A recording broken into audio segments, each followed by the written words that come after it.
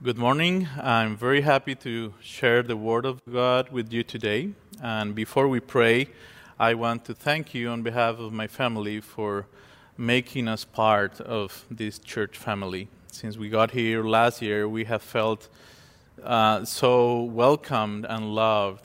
So I wanted to say that now that I can say it to everyone on video. Let's pray. Dear God, thank you for your word. Thank you because you are present with us here today. Thank you because we can come to you with the confidence that you are hearing our prayers and that you are willing to speak to us today. I ask you, Lord, to bless this message today, to bless your word. And despite of myself and my broken English, you would speak to us in powerful ways today. In Christ, amen. My son Miguel Angel is in that age when children start to lose their teeth more frequently. Last week, after he ate a cookie, one of his frontal teeth became very loose. So every time this happens, I help him to get his tooth removed. But this time he was very scared.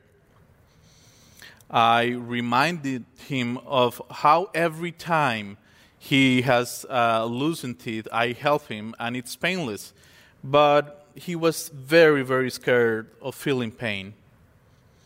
Loida, my wife, told him that he could trust me that every time this had happened, I have never hurt him. But still he refused. Later that day, before we went to bed, I insisted again because I was seeing how much he was struggling and how uncomfortable it was for him. But still he was refusing, so to try to push him a little, I said, okay, so the problem here is that you don't trust me. So if you don't trust me, I won't insist anymore. And he looked at me with tears in his eyes, and he said, Dad, I trust you. I really trust you, but I am too scared. So I looked at him and said, it's okay, son. We will try again later. Have you ever been in that same situation with God? I have. Sometimes it's hard to trust God when we feel fear, when we are facing situations that terrify us, situations that make us doubt, situations that are way out of our control. And even if we know the truths about God that we have learned in His Word or at church, or through preachings, or through our daily walk with God, we sometimes struggle to advance from affirming things to actually believing those things. We struggle to believe that God is active and in control and that He is taking care of us.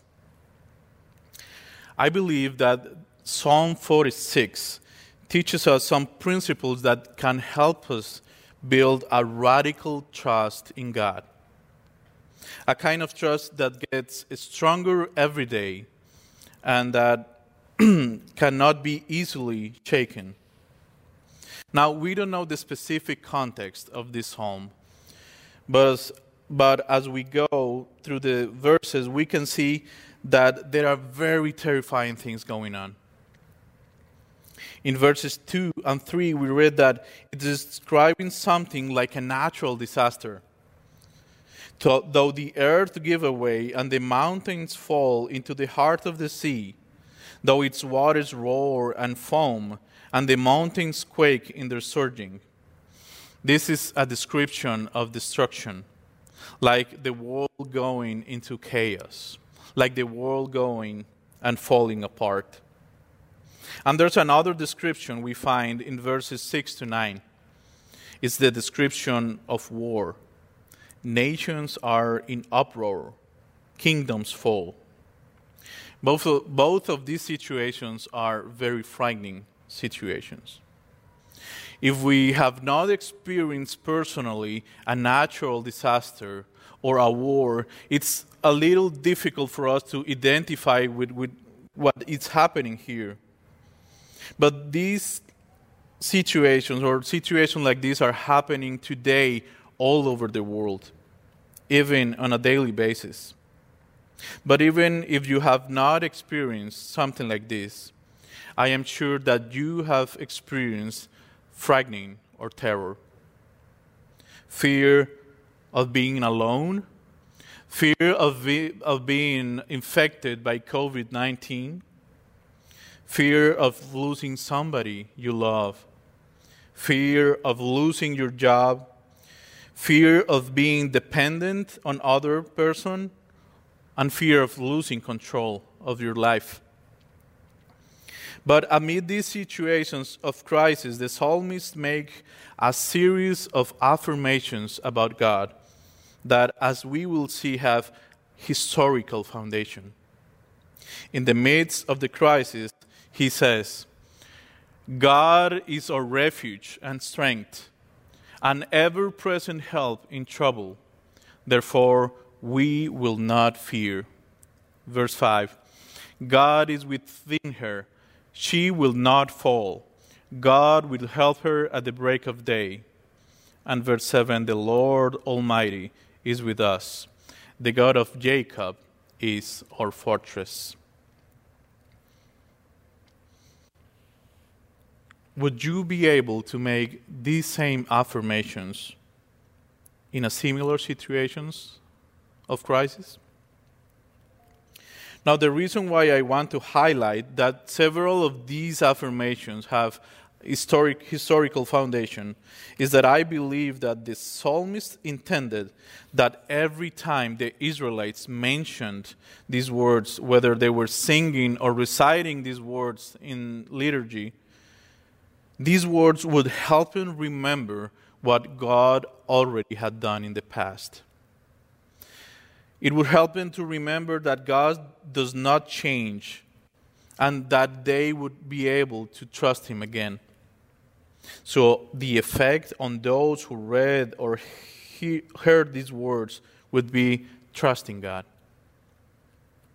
This key of interpretation should be taken into account every time we read Scripture. The biblical author was not only narrating something, he wanted something to occur in his audience. That our faith would be affirmed, that we repent, that we believe, that we are consoled, that we have hope, that we are transformed. This is why the author of Hebrews says that the Word of God is alive and active.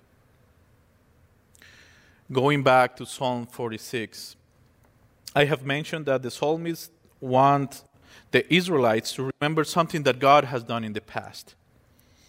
A specific event.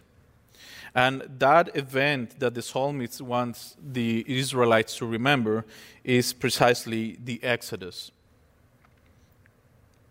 We can see this particularly regarding to some allusions that the psalmist makes in relation with chapter 14 of Exodus. In verse 5 of Psalm 46, we read that it says, God is within her. She will not fall. God will help her at break of day. And please pay attention to this expression, break of day. Then, in chapter 14 of Exodus, especially in verses 24 to 27, we find the same expression. And the context of these verses we're going to read is that the people of Israel are running away from the Egyptians.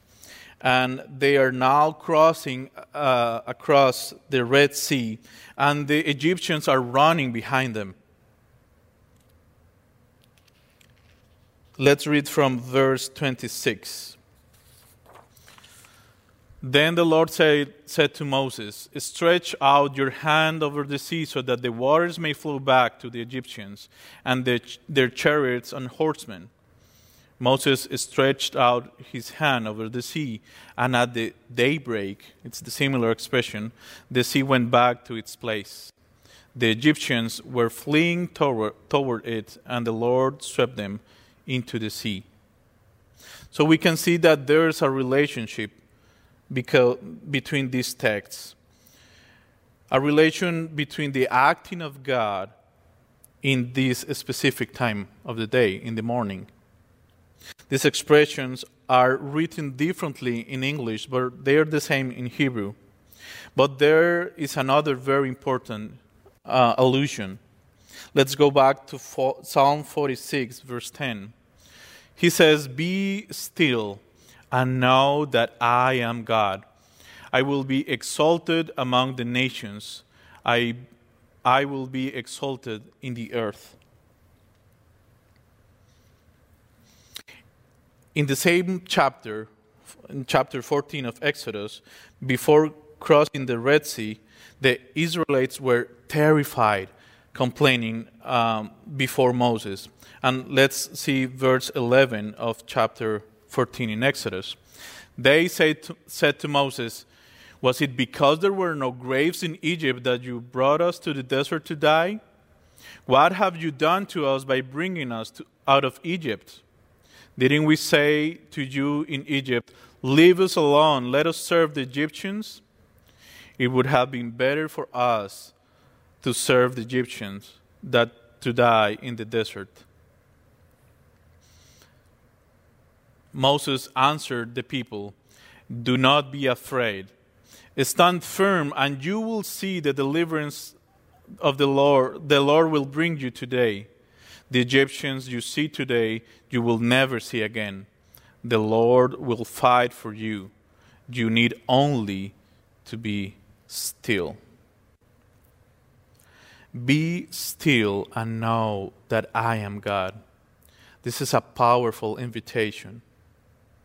Psalm 46 here is inviting us to respond in faith, saying and believing we will not fear because we remember what God has done in the past, the God of Jacob, and we know who He is, and we know He is with us. But how can we do that? How do we go? How can we shift from being terrified and complaining to actually trust God? How can we say, "God is a refuge and strength, an ever-present help in trouble, therefore we will not fear"? And say this not just as trying to convince ourselves or as a positive declaration, but actually believing this is true? If you are dealing with some of these questions, or you're dealing with fear and anxiety, let me share with you some ways so we can build the radical trust God is inviting us to have through this psalm. Point number 1. Remember what God has done.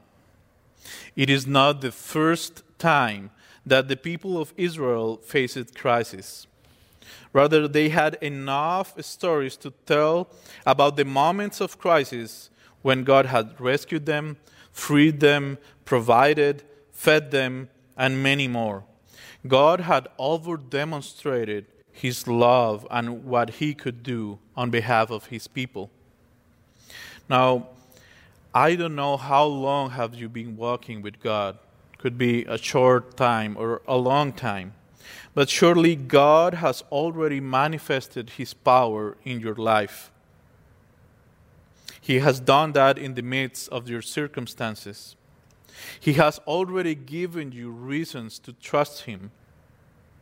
He has given you examples of what He can do. So, don't forget about that. Remember what God has done. When I first went to seminary, Lloyd and my wife was already studying there, and I was used to work, and every 15 days I would get my paycheck. So everything, every responsibility that we had to pay, or I had to pay, I had taken that for granted. I don't remember praying about what should I eat tomorrow, or how would I pay for bills. Everything was for granted because I was working. Then when we decided to get married and go to seminary, I had some savings, and we had some gift that we received at our wedding. And I thought that with that money, we would be able to live at least for 6 months. Well, what a surprise that after 2 months, we had zero money. We didn't have a fridge. We didn't have a washing machine. We didn't have many things. We only have a stove, but we didn't have propane. And when the semester finished, we were owing almost every single month of that semester. As expected, I was worried. I was stressed and complaining, and I could not even sleep. Later that year, somebody suggested that I should start writing a journal, a diary, where I would write everything God had done, everything that God had miraculously done in our favor. And then when the crisis would come again, I would go to that diary and remember that God had already worked on our favor, so He could do it again. It's going to be now 10 years since we have been writing on this journal. And it's been a slow learning, but I know my faith has grown, and God still works today. Let us not forget what God has done. Let us not be ungrateful. God is not like us. He doesn't change. How are you building your trust in God with your family? Although faith is something personal, that is, one cannot say, my parents go to church and they pray with me, or my spouse, or my relatives. No, faith is personal. Our relationship with God is also personal. But as a family, we can also affirm and strengthen our trust in God through remembrance. Also, while we were at seminary, we decided to have Miguel Angel, and we had zero income. But Miguel Angel has never lacked anything. We didn't have to buy a single diaper or a single wipe until he was 5 months old. If you're a parent, you know how many diapers and wipes a child needs. And it's been the same with toys and with clothes, and it's been the same now with Lynn. The only thing I remember buying for him was a pair of socks. And then when I got home and Loida checked them, we realized that they were for girl. So the only thing I had to do, I did it wrong. We have told Miguel Angel about all these miracles God has done, so that he knows that God has loved him even before he was born. Even my mother, who was very reluctant that I would go to seminary and leave my job and everything, in that time understood that it was God who sustained us. Share with your children, with your family, with your church, what God has done. Point number 2. Remember who God is. Who is God to you? What we can say about God are His attributes, or His action, what He has done. But still we fall short to describe who God is. What we can say about God is what He has revealed about Himself in the Scriptures, and we have experienced in our walk of faith. When we experience what the Scriptures say about God, our faith is strengthened, and is there with more confidence that we can say and affirm, God is my provider, God is my healer, God is my refuge and my strength. As I said in the previous point, surely you have already lived many things with God, and you have already seen glimpses of who God is and what He can do. But if you think that you have not experienced anything like this, ask God to manifest in your life, or rather that you can recognize that He is working and active in your life. I remember one of my professors that I was telling him about all the miracles God has done, and he said, I have never lived something like that. We need to ask God to open our eyes to see what He is doing. If you think, even now, being on this side of the planet, it's a miracle with everything that is happening around us. The house you have, the family you have, the opportunity of going to school, everything is a gift from God. He has been acting on your behalf. I believe that the best thing we can get out of crisis and suffering is the opportunity of knowing God more personally. Note that the psalm does not say that absolutely nothing will happen, but that amid the crisis, God is present and He is working. Sometimes we have been sold the idea that following Jesus means that we would not suffer, that everything is going to be okay. We would have to ask the apostles and the disciples, what do they think about this idea? We have experienced ourselves. The crisis and suffering continues to come. But the difference now is that God is with us, that God is walking with us, that He lifts us, that He encourages and strengthens us in our walk. Do not waste your crisis and suffering. They are the perfect space to know who God is. And when the crisis returns, your faith will be stronger and you will be more willing to learn from God. When I say do not waste your crisis, it is that if you are going to dedicate yourself to complain and worry, well, that's the only thing you're going to get from your crisis and suffering. But if you open your heart to what God wants to teach and reveal about Himself, then you will have a great profit of your crisis and suffering.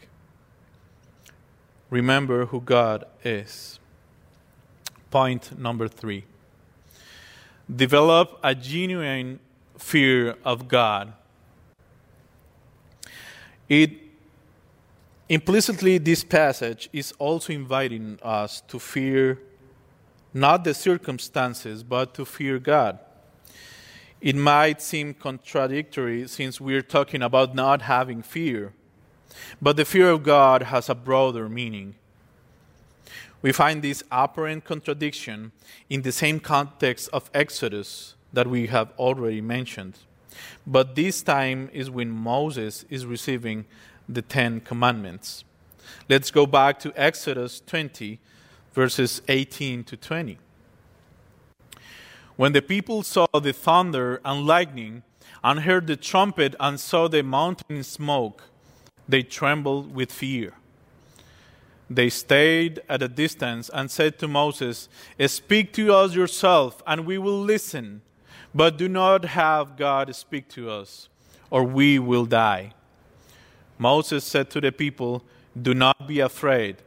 God has come to test you, so that the fear of God be with you, to keep you from sinning." The fear of God can be understood in the light of the Old Testament as reverence, respect, and honor. Fear of God means acknowledging Him for who He is and what is He like. It means amazement because he does not fit in our heads. It means sanctifying him, which implies, on one hand, giving God his rightful place at the throne of our lives, in the center of our lives.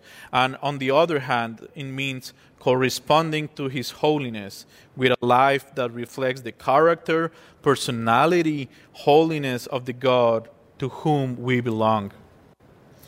Fear of circumstances, of people, of anything different from God can become idolatry. Because in our heart can become something greater than God. If we think that anything is outside of the reach of God, it can become idolatry, since it's replacing the place of God and then is becoming sin. So the psalmist invites us to fear God, who is bigger and greater than anything that may come. He is bigger than any sickness or disease. He is bigger than COVID-19. He is bigger than a family crisis. He is bigger than bankruptcy. God is bigger than any situation we could live. If you are afraid of your boss who pressures you to do these honest things with the threat of losing your job, if you give in to bad proposals of your colleagues at work or your friends at school or at the college, so they won't kick you out of their circle, or if you are able to do improper things to maintain your status and your good grades, if you are able to do any of those things or similar things, you should evaluate your relationship with God. Or even you should evaluate who is your God. The last two verses, 10 and 11, summarize these 3 points we have just seen. First, there's an imperative from God. Be still, acknowledge that I am God. Do not behave like the anguished Israelites. You already know who I am and what can I do. What I can do. On the other hand, we see that to this order, the psalmist responds what he has already been saying throughout the psalm. The Lord Almighty is with us. Our refuge is the God of Jacob. To finish, I want to leave you with the following thought. Just like the muscles, habits, sports, arts, and much more, faith must be exercised. I once read that one of the most dangerous things for your health is the heavy, weekend, or occasional exercise because of the overload that can produce in the body, because your body is not used to that. How do you expect to be steadfast in trusting God when, if, for example, you become unemployed, if you are not thankful for the job you already have? When you go to the grocery store, when you're driving your car, when you're paying your bills, when you go home, when you're eating something you really like, when you're spending time with your family, are you intentionally being grateful for that? And what I mean intentionally is that are you recognizing, acknowledging that this is a gift from God? You might say, well, I have worked hard for this. But who gave you the opportunity of working hard? Who gave you the skills, the intelligence, the opportunity of going to school or having a business? It was God. How do we hope to trust God tomorrow if today we are complaining about what we so eagerly asked the Lord yesterday? In everything, no matter what, or how small it might be, we must recognize and not forget the Lord's work. How do we hope to trust God tomorrow if today we are complaining about what we so eagerly asked the Lord yesterday? In everything, no matter how small it may be, we must recognize and not forget the Lord's work, His goodness, His mercy, His grace, His love, so that when the crisis comes, we can confidently say, the Lord Almighty is with us. The God of Jacob is our fortress. The next day after I talked to Miguel Angel, we decided to show him some fun videos of how to get out a tooth in creative ways. So we saw videos of a bow and arrow, a Nerf gun, and things like that. So he decided to tie his tooth with a string to his remote control car.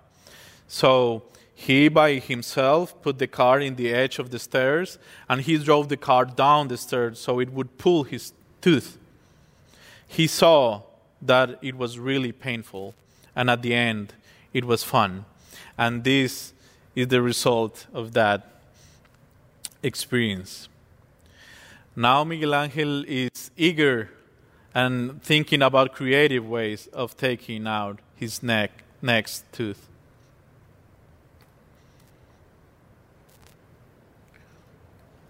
We need to exercise our faith. And this psalm is a great invitation to trust the God who is present in our lives and who loves us and who never leaves us. Our God is faithful and He never changes. God is there with you today no matter where you are. You are not alone and God loves you.